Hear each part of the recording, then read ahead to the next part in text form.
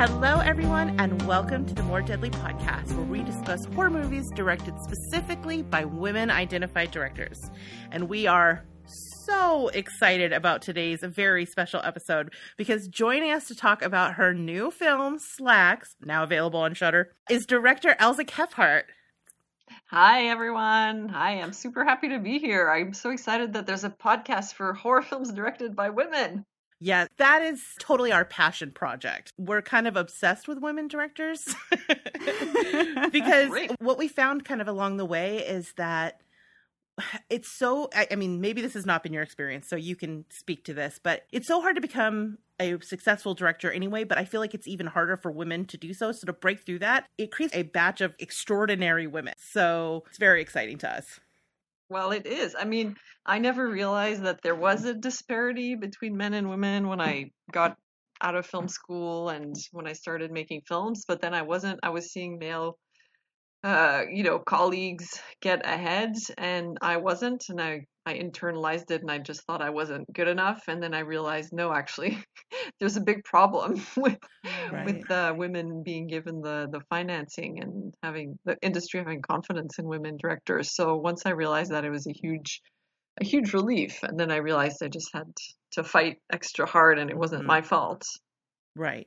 Do you feel like it's changing or getting better? For sure. I mean, I'm in Quebec and here we're government funded. So there's definitely a lot of accountability. And there's a great group called Equitable Female Directors in Quebec that did a huge survey, a huge study actually of the unequitable allocation of funding. And once that came out, the numbers didn't lie. So the institution were just sort of, there's nothing they could say because it was sheer numbers. And so they really worked really hard in the last 5 years to institute a huge shift. And I can honestly say that there's been a huge shift in Quebec and many more films are directed by women. I would say almost half at least. Wow. I don't think higher budget films yet are at parity, but definitely like below 2 million Canadian are. Well, that's great. Wow. That's a start, right? Yeah, for sure. Yeah, that's awesome. So we have been super excited about your movie Slaxx because we've been hearing about it for a couple years now and just waiting to get our hands on it. Yay! We finally have gotten a chance to see it. So as a director, how are you feeling about it finally getting to be experienced by a wide audience with its release on Shudder? Well, it's just so super awesome. I mean, it's a story that I came up with my co-writer Patricia Gomez-Slatar, who was also one of the producers over 20 years ago. Oh, so wow. It's like we're giving birth to an adult baby. Oh my gosh. And people have been hearing about Slaxx for like almost my whole life, and everyone's like, "When are you making Slaxx? When are you making Slaxx?" So the fact that we've actually made it and that it turned out really good, actually, I think beyond my expectations, and that the reviews are great and people are really connecting with it is just beyond my wildest dreams, I have to say. Oh, well, congratulations. I'm so glad it's finding an audience. It was a ton of fun. I watched it last night and I was hopeful, and you get excited about a movie and then you get let down. That was not the case. It was everything I wanted and then more. So for those, awesome. Yeah, you should be, I'm sure, very, very proud of it. So we know a little bit about your background, but can you tell us a little bit about how you got started in directing and what drew you to that? Sure. I mean, I've been wanting to be a director since I was 10 years old. So It was always super clear to me that since I was really young that I wanted to be an artist. And then at around 10 until 16, it was directing. And then my parents were extremely supportive. And so when I decided to go to film school, they supported me in that decision. And then, it's been a long road, but I've always wanted to make films, and I got to work in the film industry in Montreal, so got my feet wet, really finding out how films worked. So that's been it. It's just been something I've always wanted to do. And horror films, I didn't really realize until I left school and came back to Montreal, made my first feature, that I wanted to make horror films. But then it became really clear after that one, the Graveyard Alive. It's called Graveyard Alive: A Zombie Nurse in Love. If you haven't checked it out, Amazing. It's available on YouTube. And I don't know. I love weird, bizarre horror, fantasy. That's really just I've always loved that since I was a really young kid. So it's been a long road, but I've always been on this road, and so it's just taken a lot longer than I thought, but I'm sticking to my path and I'm being true to it. Mm-hmm.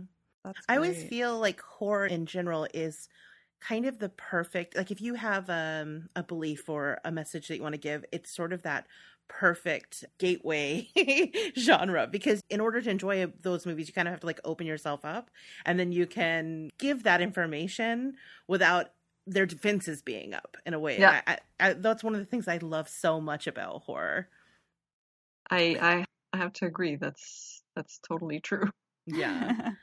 So how do you approach directing? Do you have like a philosophy or a particular style you adhere to when you're directing? I mean, I think I have an inherent style. I couldn't really articulate it, but I know the films that I love, and I know when I design a film, it sort of mirrors the films that I really love. I really love Italian films from the 60s and 70s, really bright, colorful, really bold framing. So it comes from my mind. Like I'll be writing, and then I have some of the images in my mind and some of the color schemes. So when I write, it comes out in the script, and I always do a lookbook as I'm writing, Mm-hmm. and then I communicate that to my team, and I don't articulate it necessarily like in theoretical terms, but I'll be really drawn to like a certain lens or a certain way to frame it. And then as in my shot breakdowns, I realize that there's a pattern, but I don't do it consciously. I think if you do it consciously, then you're like it can become mechanical Mm-hmm. and too theoretical. But if it's really coming from within, and then once you realize there's a pattern and you sort of guide that visual or color pattern, then I think that's when, for me at least, it rings really true when I see that it's coming from the unconscious. I didn't realize it was like that. It took me a few films to find that way of working, but in Slaxx, I have to say, really coalesced, and it was hard the first few days. I have to say, I wasn't quite as confident, and then I was like, okay, you're doing this. You just take that viewfinder and you tell them what lens you want, and then I was just at it, and then the first AC would be like, so I'm gonna guess you want the 25 for this, and I was like, well, yes, you are right. I love it. Yeah. That's great. So we've read about your production company, Midnight Kingdom Films, and that it focuses on horror and fantasy. Can you tell us a little bit about your production company and why you created it? Sure. I mean, I co-produced my first two features. I didn't produce Slaxx, but I've always been involved in developing my own material, and I used to be able to apply for grants myself in development, so that's why I had to establish a production company. Now, unfortunately, I can't anymore. I have to go through my producing partner. I mean, I really love the title, and I feel it represents me well, and so I wanted to put my films under that sort of aegis, rather than just say like Elza Kephart's website, because I feel it's more like a vibe and a philosophy. I like anything that's really strange and dark and just offbeat. So that's what it is. But so it's basically like me and my house writing scripts. I Great. mean, I'm making little experimental shorts these days. So I wouldn't say I have a real Cool. production company. It's more like a development company that I then find accredited partners to work with. Okay, great. That sounds really great. And again, it comes to that sort of ethos of women directors just making space for themselves. I think that's so cool. Yeah. So cool. We need to. Yeah. Yeah.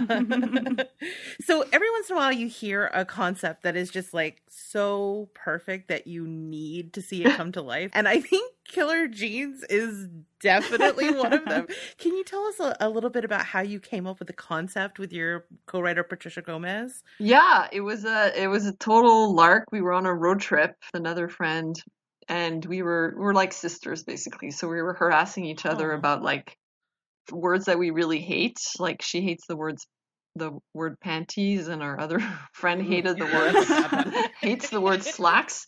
So to be a real like annoying friend, I kept repeating slacks over and over to her. And then Patricia and I were like, it sounds like it's a killer. It sounds like it's a pair of killer pants. And we were like, yes. And then we just sort of sat with this concept for a long time. We wrote one draft that was really bad. It took place in the high school. And then it was a very long process. And then years later, we rewrote it because Patricia had worked at the Gap. And she's like, wait, I think it should take place in a clothing store. And I was like, yes. So the idea, which is the idea that works so well, that it takes place in a clothing store, was not the initial idea at all. It's crazy. And then I rewrote the third draft in part because I'd seen this documentary called The True Cost. It's about fast fashion. And I mean, people had been telling me for ages, like, write Slaxx, it's great. And finally I was like, okay, I'm going to do it. So I rented this documentary and I was like, oh my God, I know exactly what to do. So then like in that dash, I rewrote the script in like 2 weeks. And so it took, I say it took 20 years because it did, but it took 3 drafts that we wrote really, really quickly.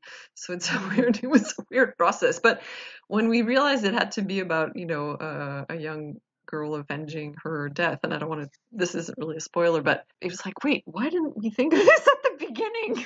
I think the idea was waiting for us to mature. It was just sort of hanging out.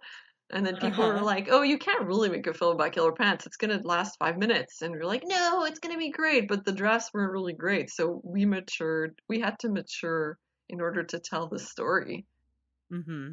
Yeah. That's great. I think you can really see that in the film because it is a really tight script where there isn't a lot of superfluous things in it. It's all just so entertaining. One of the things that I really appreciated about this movie, and we talked about this a little bit before, is how it took a really fun, silly concept like killer jeans, and then without losing that sense of fun, it also delivered a very incisive political statement about fast fashion and the emptiness of corporate virtue signaling.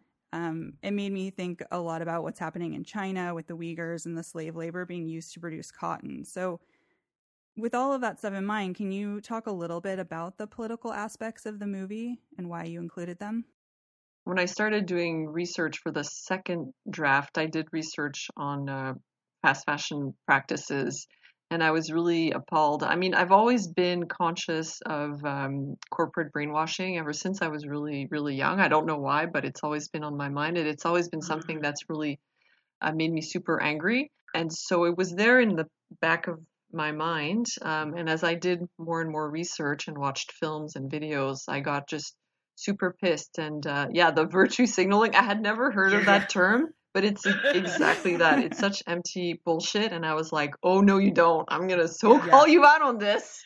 Good. Yes. Yes, great. I mean, when I watched that documentary, The True Cost, I was so mad. I went for a walk and I was like, F you, I'm gonna take you down. And it just like poured out of me, this like hatred of all this hypocrisy, this corporate hypocrisy that really, I mean, fast fashion is one of them, but like everything, technology, beauty products, like just everything is just bullshit. Yeah, absolutely. Absolutely. So that was very conscious. Like, I want this film to be a political message. I want people to understand that and to be irate and to really question our corporate practices and why we're sort of brainwashed to consume. It's not a natural state of being. Right. I bet it was probably very cathartic to be able to kind of put it out there in such unflinching terms. Yes. And I actually love the Craig character. Like, I love him so much. It was so fun to write him. Right. Yeah. Oh, I can't even imagine. His arc is incredible. It really is. And the performance is so good. Yeah. He was like the epitome of love to hate, but also kind of love to love, but also love to hate. He was great. And he's super nice, Brett Donahue. He's like a really lovely actor. Oh, really? Yeah. Awesome. That's so great. So obviously as horror fans, we loved that there was lots of blood and gore in this movie and that it appeared to be completely done in practical effects. I'd love to hear about that, but also, is it hard to do that on an indie budget? Uh, I mean, we did it. It was hard, but not that hard. We were all really keen, like all the producers and the SFX team, we all wanted it to be practical because we all grew up watching horror films from the 80s and 90s. So there was never a question about it. And I mean, we didn't really price out how much it would cost to go all digital because it was never an issue. I mean, it was tough. Actually the toughest are the resets, the blood resets. Oh, I Oh, bet. right. It's not so much doing the effects, but it's the resets of having to clean the actor, clean the set. It just eats up your day. So we had very few takes. But I mean, my first film, had such a low budget that we had like 1 or 2 takes max. So I grew up with that mentality that you have to get it right, in the first couple of takes of Right. effects stuff. So it was tough, but we made it work, and I had a great editor who really knew like how to cut around things that maybe didn't work so well on the day. So I don't know. In the end, I was really happy. Everyone was really happy about that part of it. Yeah, it came out great. When the guy gets eaten by the pants, I was cheering. It's just so much fun. So just like splattery and joyful, and hopefully it gets screened in large audiences because I feel like this is one of those ones that's so fun to watch with like a big group of people. Yeah. It's such a joyful horror movie and such a great midnight movie. Yeah. I would love to see this with a bunch of gorehounds. Oh yeah, we were really sad that COVID sort of, I'm not going to say effed everything up. But maybe there'll be a special screening at one point. Yes, that would be That would be, fun. and that was what I was imagining, like a big screening, a big midnight. So I had to really sort of do my grieving over the loss of that. So it's great that everyone online sure. is being really supportive. Yeah, definitely. amazing. And you never know what happens. You know what I mean? Yeah. This feels like it could definitely develop some sort of cult following and definitely end up on some big screens. I would not be surprised at all. At all. I hope so. So one of the things that really stuck out to me watching this movie is just how amazing everything is with the pants themselves. How are you able to pull that off? Was it all puppetry? Was there CGI in there somewhere? It was mainly puppetry. We really wanted to have a physical presence of Slaxx on the set. So the SFX company created like, I don't know, 40 different kinds of puppets. And we had one main puppeteer, a woman who played Slaxx. It was enhanced at certain points by VFX, but especially with the Pant Army, we only had 4, so we had to duplicate it. But it was mainly practical, live on the set, and we really wanted the characters to interact with the pants. So we had to do rehearsals and we had to do a lot of testing, but I think it really pays off in the end. I really wanted Slaxx or Kephart to become a character, and I thought that it was really important that she be like a tangible entity. Yeah, well, it was very successful and so entertaining. One of my favorite parts is when Slaxx is on the floor and the pockets lift up to make eyes. Yes! So great. Yeah, that's the one moment where we wanted it to be sort of cute.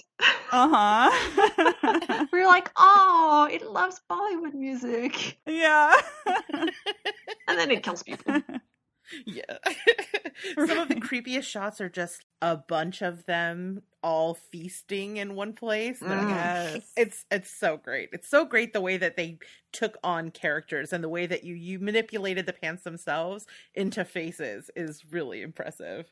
Yeah, we had to do a lot of tests, and we decided to use a jean company that's actually fair trade and equitable. Ooh, I love the irony. Yes. And they're from Montreal, and so we had to also find the company, and then they had to test out the moves of the jeans with these actual jeans. So there was a lot of moving parts, and they were really great to work with. Oh, that's great. That's great. So the jeans liked Bollywood music. And that Bollywood dance sequence is just that pitch perfect absurdity. I cracked up. I loved it. Can you tell me a little bit about how that scene came to be and why you decided to include it in the film?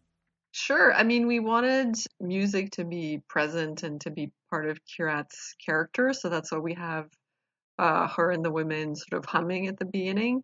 And in a way, it was important for Slaxx to connect with Shruti, the South Asian character, because she doesn't kill her, right? Because she's singing Bollywood music that she recognizes.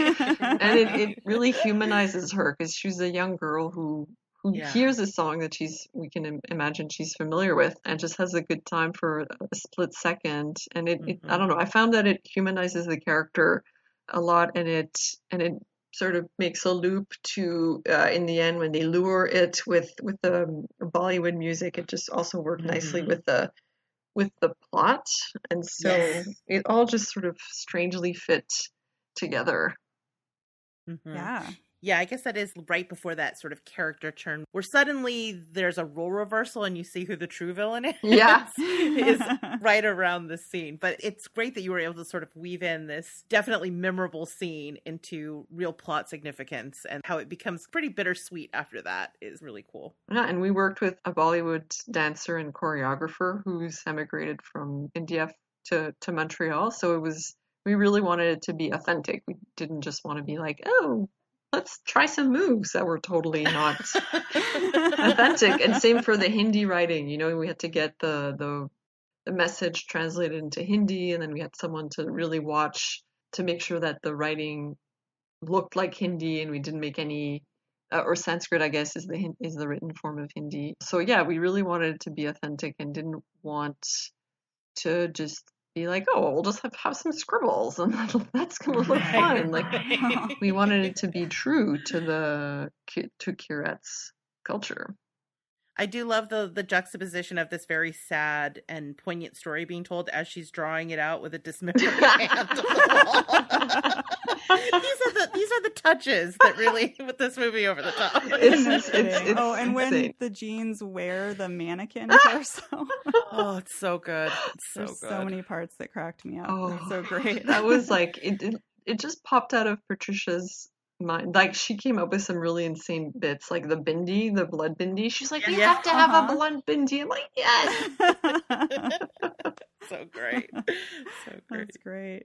So we like to ask everybody if there is something in all of the interviews that you've given that nobody has asked you about the movie or the filmmaking experience that you were kind of hoping somebody might ask, or that you wanted to talk about that we haven't covered. I guess, yeah, I would say, I mean, I've talked about this in French, but in the French media, but I really, and this is going to be the like political hour, but I really would like, I really, fashion is a huge producer of greenhouse gases, and we are literally in a climate emergency.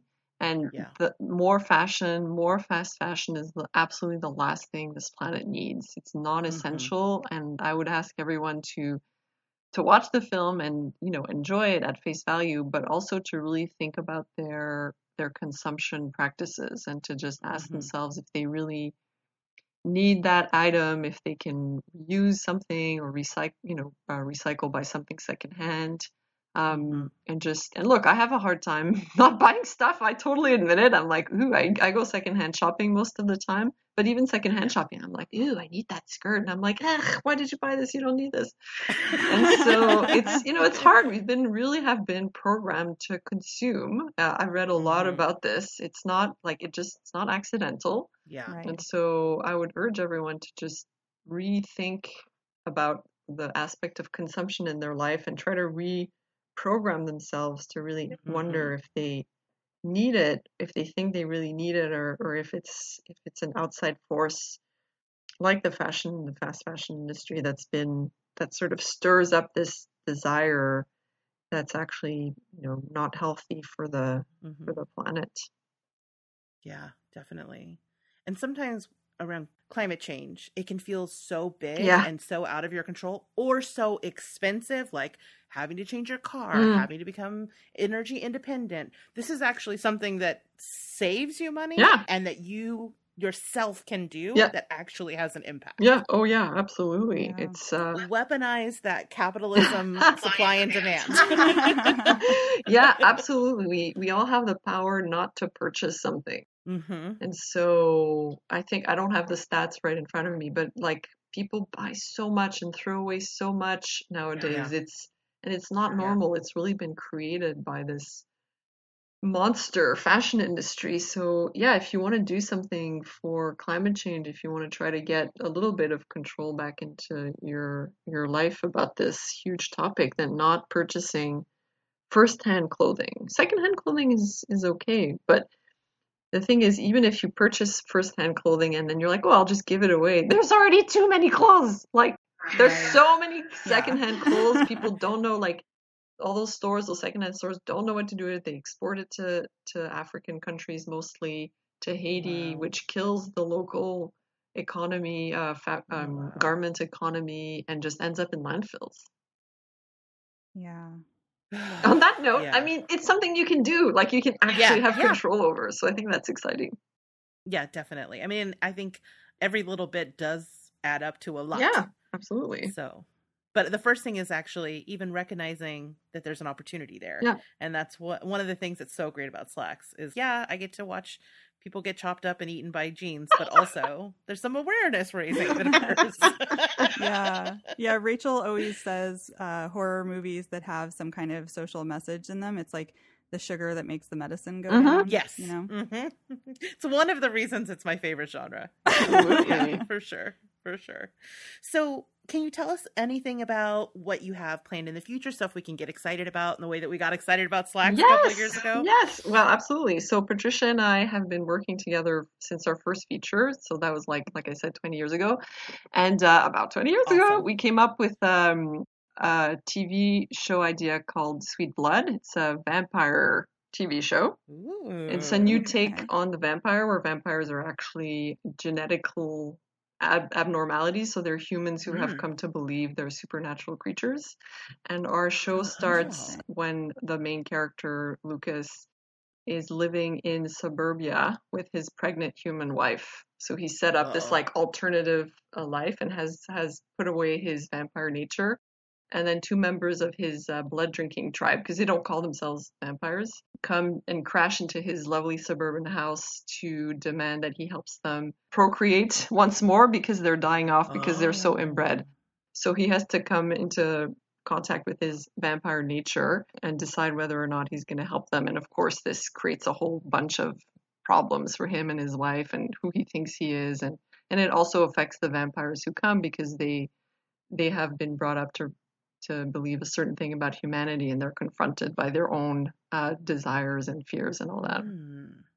Ooh, I like that. That sounds really good. And it sounds like ripe for political discourse. Oh, yeah. It's like the vampires are communists, basically. Oh, yeah. They come from a really tight-knit community that believes in self-sufficiency and in really being cut off from the world, but not believing in consumer values or anything. And then they come into contact with suburbia and one of them, decries it and thinks it's horrible. Then one is sort of lured by the siren song of consumerism. And the human wife over the course of the season realizes that she's been very disconnected and she actually is longing for reconnection and to get rid of to leave the isolated, alienated North American suburban life. So they all have different arcs sort of revolving around the idea of their own alienation.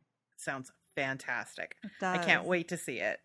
Thanks. We hope it gets produced. I mean, it's out there. We're looking for producers, and we have a few producers involved, but interested, but we're looking for, broadcasters. So I hope it comes to be. That's great. I'm sending it into the universe. Yes. Universe, you owe this to us. We want it. We'll watch it. Come on. And there's, hot vampires, of course. So of course, you can't go wrong with hot vampires.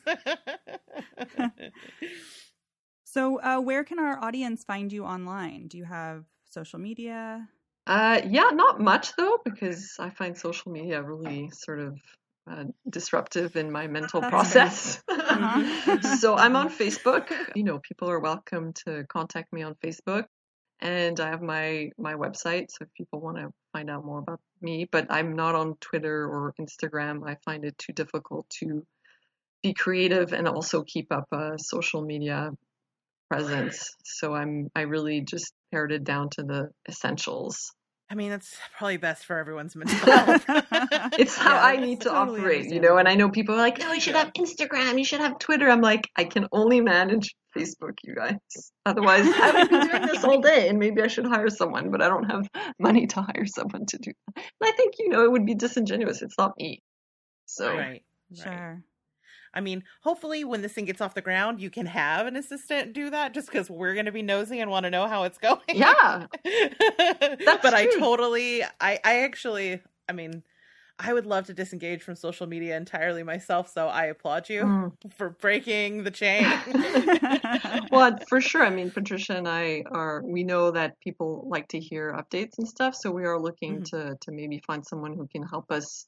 Not pretend that they're us, but keep people informed and interact with people. So hopefully we can find someone who can help us, because she's even worse than I am. Like, if you think I'm a social media hermit, whoa, she's worse. So, it's a challenge for us. That's the way to go. Well, thank you so much for being so generous with your time. This was so much fun. Yeah. Congratulations on Slaxx. I know it's going to do nothing but propel you and Patricia to new exciting places. And then when audiences get to check it out on Shudder, you're going to have a legion of new fans, because it is an absolute blast. We loved it. Thank you. Thank you so much. This was super fun. Okay. Well, when you get Sweet Blood off the ground, you'll have to come back. Yes. And we can talk about it. Absolutely. If you would like to. You're absolutely welcome whenever. Oh, it's a treat. Artists love talking about their projects. So it would be really a thrill. Great. Good. All right. So that was our interview with Elza Kephart, who once again continues to prove my theory that female directors are all totally awesome. Totally thoughtful, really creative, powerful women, and reminds me of why we decided to start this podcast in the first place, is getting to elevate these voices. And even just on our little small corner of the internet, it's really exciting. So I don't know. Did you have a good time? I'm just rambling here. I'm doing my fangirl. You got to stop me, Ariel. Step in, save me from myself. No, that was really great. I mean, just like the other directors we've gotten a chance to interview lately, she was really smart, and I loved when she was talking about including some of those political messages in her movie. And again, this movie is just so much fun, and it was really interesting to get to hear her talking about the practical effects and how she really loved the practical effects used in movies from the 80s and 90s, because I know we are big favorites of those too. Oh, yes. Yeah. So, yeah, it was just really fun. I'm really glad we got to do that. Definitely. So, Slaxx, if you have not already put it in your eyeballs, that hits Shudder on March 18th. We're obviously recording this before then, so through the magic of time and podcasting, I believe it's already on Shudder. And this one is absolutely worth your time. You should definitely check it out. It is both the political sort of, like you said, the vitamins with the sugar, but also it's such a crowd pleaser. Like, grab a friend or by yourself, whatever the case may be, and check. Don't miss this one. This is a fun one. Yeah, it was a blast. All right, Ariel, you want to take us out? Sure. Thank you so much for listening to this very special episode of the More Deadly podcast, where we got to interview amazing director Elza Kephart. We hope you guys enjoyed it, and we'll talk to you next time. Bye. Bye, everybody. Thanks, everybody, for listening, and to my co-host and good friend Ariel for always teaching me something new. Production on this episode was done by yours truly and edited by Ariel. Our theme song for the show is More Deadly by DJ Sharton.